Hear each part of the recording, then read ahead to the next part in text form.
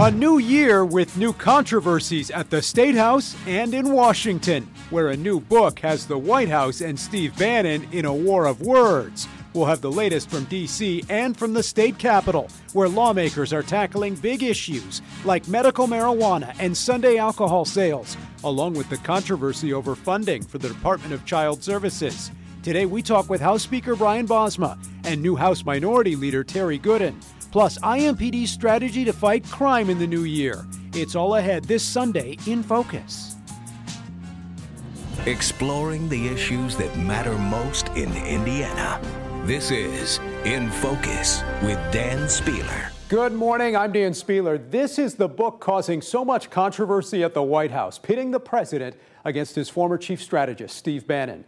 The book, called Fire and Fury, was compiled using more than 200 interviews with people who are on the inside. And what a stir it's causing. Bannon was quoted in the book saying a 2016 meeting between a Russian lawyer and Trump campaign officials was, quote, treasonous. Trump slammed Bannon in a statement, writing that Bannon, quote, lost his mind after getting fired. So what will it mean for Bannon's place in politics here in 2018? Well, here's one indication. After what happened in Alabama, Republicans now hold just a 51-49 edge in the Senate. Alabama Senator Doug Jones sworn into office this past week, along with new Minnesota Senator Tina Smith, who's replacing Al Franken in the midst of several sexual harassment allegations. Both new senators sworn in last week by Vice President Mike Pence. Indiana's current governor will be center stage this coming week. Governor Eric Holcomb delivers his second State of the State address Tuesday night with a lot of big issues facing state lawmakers in the new year. Lawmakers returned to work this past week, and already there's a lot of discussion about issues like medical marijuana, Sunday alcohol sales, funding for the Department of Child Services, and more. Matt Smith has the latest from the Statehouse. Hi, Dan. Yeah, good morning. Well, off to the races, as they say, right? Week one of this session officially done. This, a short session, as we've talked about, just 10 weeks to accomplish a lot of lofty goals. Lawmakers spent the first couple of days talking about a lot of those goals as we move into more serious committee hearings this upcoming week. They were greeted on the first day of the session by this group, a group looking to push and legalize medical marijuana across the state. Representative Jim Lucas among those in attendance. He has introduced legislation to do just that. And a potential some movement that we saw in the past couple of days from some Republican leadership, House Speaker Brian Bosma, telling us now he is at least willing to study the issue. Is this medical marijuana bill going to go anywhere? I don't see how it can't. We saw the response of the people up there. This thing, it polls off the charts. I don't go by polls, but you have to look at those and get somewhat of a pulse of the people. And when you see, once people educate themselves and see all the benefits and realize that the stigma that's been attached to this, product for decades just isn't there, and the fear-mongering, that opposition groups are trying to raise, it just isn't there. 29 other states have it. Things are going great there, but the quality of life that this can potentially bring to people we shouldn't ignore it. Also, as we've talked about a lot on this show, big momentum, potentially a clear path to legalize Sunday alcohol sales in Indiana. Bills have been introduced, votes cast now in the coming weeks. This was an issue that there was virtual unanimity on, that we should do away with our outdated Sunday sales law. So it's my hope that we can pass that. Other developments this past week, a growing chorus, especially on the first day, coming from Republicans and Democrats, to seriously look into the Department of Child Services. There is that ongoing external review from an outside organization that the governor has ordered. House Speaker Brian Bosma saying he really wants to make sure those results and recommendations are public, and then lawmakers can at least legislatively begin to address those issues. The attention now this week turns to Tuesday, Governor Holcomb's State of the State address. He has outlined his priorities. He will again reiterate them to lawmakers as they convene for the annual address. Dan.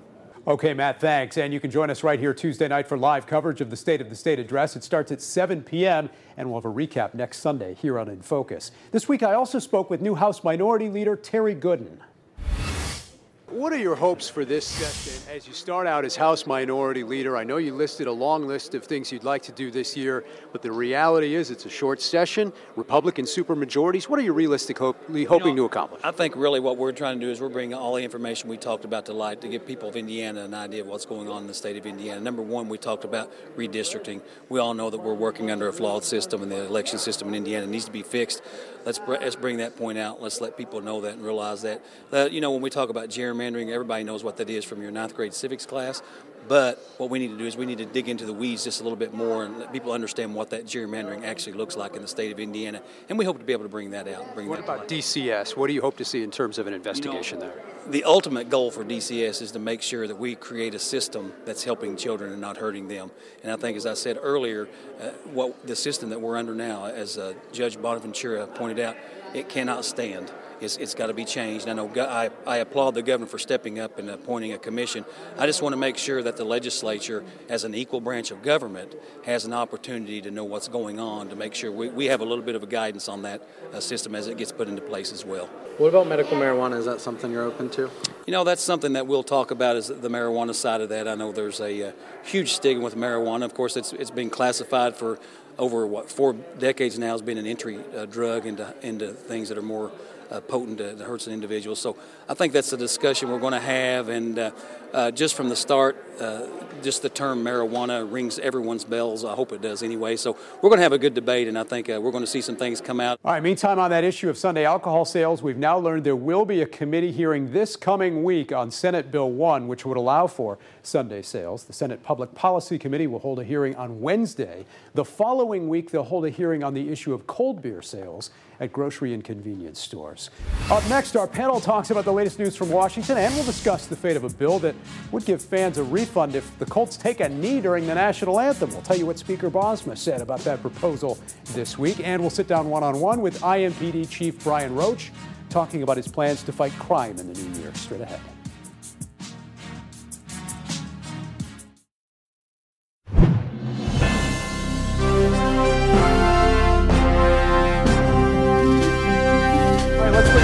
Now, joining us today, Indy Star columnist and opinions editor Tim Swearens, 2 former state lawmakers, Democrat Christina Hale, Republican Mike Murphy, and UIndy professor Dr. Laura Wilson. We're going to talk about the start of the legislative session, but first, the White House and what you might call the tale of 2 realities here. They're touting the economy. The Dow broke another record last week, but this picture of dysfunction and division painted by this new book certainly dominating the headlines. It is, and it paints a further picture of the chaos that we've come to expect in the Trump White House over the last year. And the fact that Steve Bannon is a force behind this book, a very early Trump supporter and now an apparent enemy, lends itself even more to this picture of chaos. And some of the details in this book, which we'll show you here again, this feud with a former top advisor like Steve Bannon, this is all pretty unprecedented. It is, and I think back to when I was a kid learning about Watergate, which happened a little bit before my time, but you'd say, I can't believe this happened in American government, and just seeing what's unfolding right now, as Tim mentions, the chaos,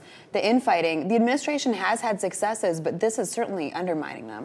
You've got new details on the Russia probe this week. There are also reports the feds may be looking into the Clinton Foundation again. This is such a volatile time in American politics. As Laura said, it's a time we haven't seen since the early 70s, late 60s, early 70s, where all young people were taught not to trust anybody over the age of 30 was the kind of the standard mantra back then.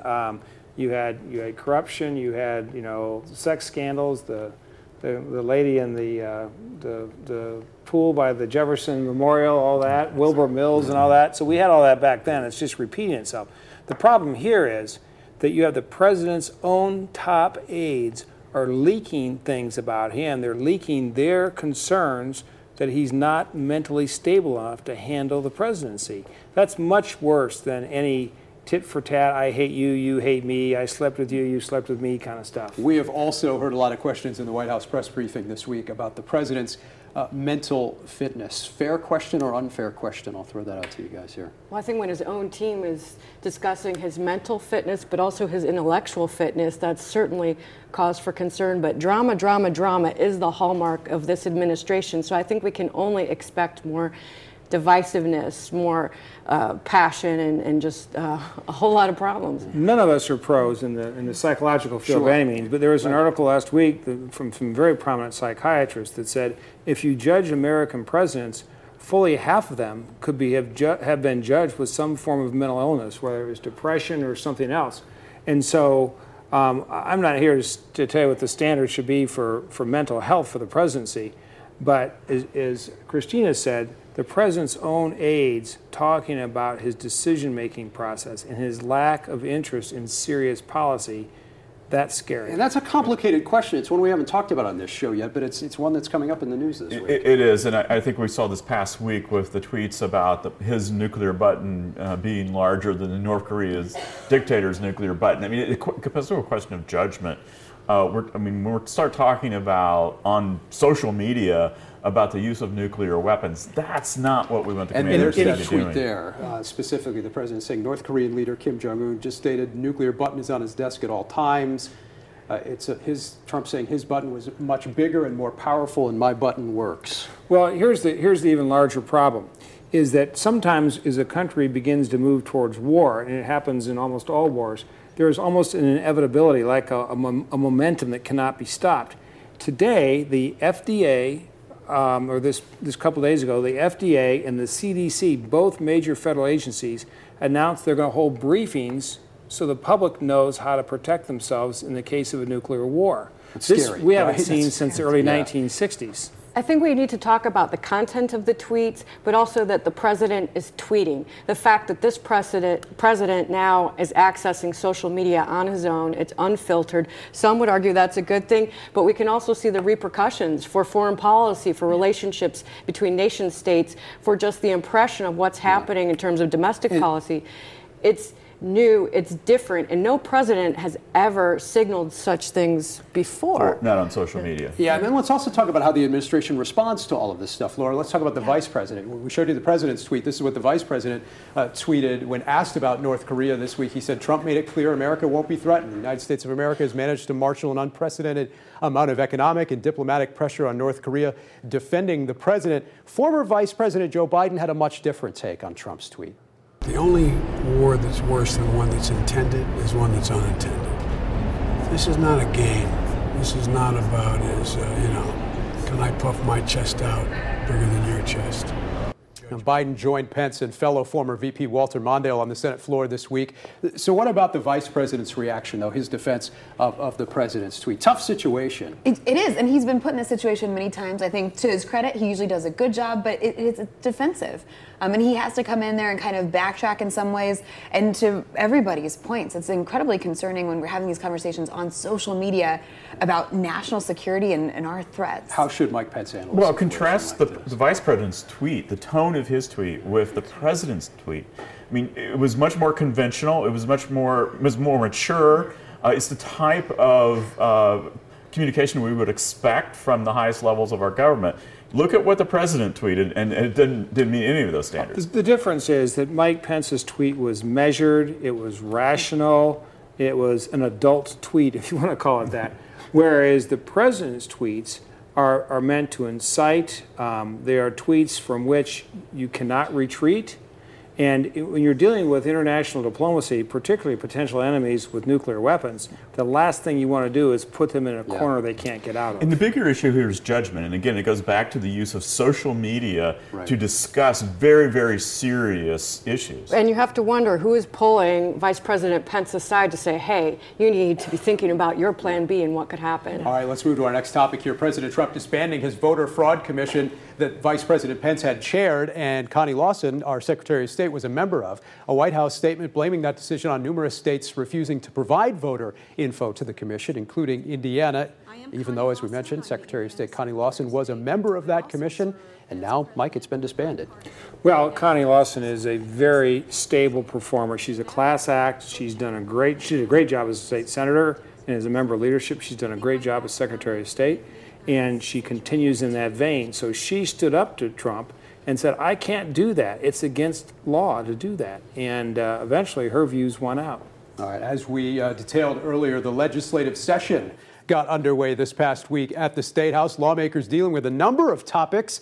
The House Democrats' new leader gave his first address in that role, using the occasion to talk about this controversy at the Department of Child Services. After the former director resigned, Democrats say they want an investigation. Leader Goodin sending a letter to Governor Holcomb last week calling for legislative action. Republicans say they're waiting on the results of an ongoing outside study and probably won't take any legislative action this year. Christina, you were a member of the legislature recently. What do you think should happen here? I think there's nothing more important than protecting children from violence. If there's any whiff that things are not happening, that children are being exposed to danger, then we better get on that ASAP. And politics aside, politics just really have no place in this conversation. This is about protecting children. Looks like it could be one of the big issues. I have to say, I disagree with Christina. I agree with the governor. I agree with Speaker Bosma. There's two levels at which you have to react to something like that. One is to look into it as quickly as possible, but you can't reform an entire system in 8 weeks. It's actually irresponsible to try to do that. Not reform an entire system, but certainly take action to ensure that however many, one child is too many. And I think that's happening. We're seeing an enormous influx of children into the system, largely, we think, tied to the opioid crisis. It's put a strain on the system. There's just no question about it. The state has allocated significantly more money to deal with the problem. The problem is, are we keeping up with the surge in the number of cases? And it should not be political. People should not be defensive about it. It's unfortunate that it erupted the way it did, because it did kind of pit people on different sides. Other topics, we mentioned Sunday sales, a hearing coming next week. Anybody surprised quickly that Speaker Bosma said he'd be open to a study on medical marijuana? No, I'm not surprised at all. It's a study committee. It's a study committee. First of all, study committees in my mind mean nothing because I don't know any legislator who ever voted for anything because the study committee recommended it. Okay. It's a way to give people who aren't going to get what they want this session some kind of consolation prize that it's going to be studied during the summer. We got to mention one bill, too, that will not be moving forward in any fashion, the bill that would have given fans refunds if the Colts kneeled during the national anthem on Thursday. Speaker Bosma was asked about that bill. He said there were constitutional and private business issues with the bill. He said, quote, "I suspect it will be assigned to a committee, and that'll be the last we see of it." Hey, we also have to mention this story coming up this week. Of course, we've got the State of the State. We've also got a big vote in council, City County Council on Monday. The man challenging the council president for her leadership role now facing renewed accusations. We're talking about Reverend Stephen Clay, who's challenging current council president Maggie Lewis. That vote comes tomorrow night. Last week, allegations resurfaced that Clay had inappropriately touched a teenager back in the early 2000s. Clay spoke with reporters on Tuesday. I am concerned but not surprised at the resurrection of these baseless allegations, both vicious and unfounded. But I will take particular note that these allegations are on the heels of my attempts to run for president of the City County Council.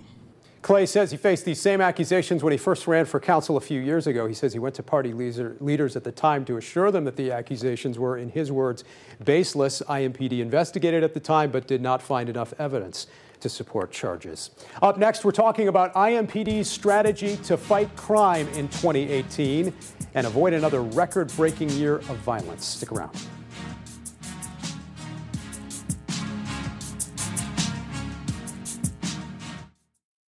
After a record-breaking year for homicides in Indianapolis, IMPD Chief Brian Roach is talking about the city's plan to stop violent crime in the new year. And this week, Chief Roach sat down with our Russ McQuaid.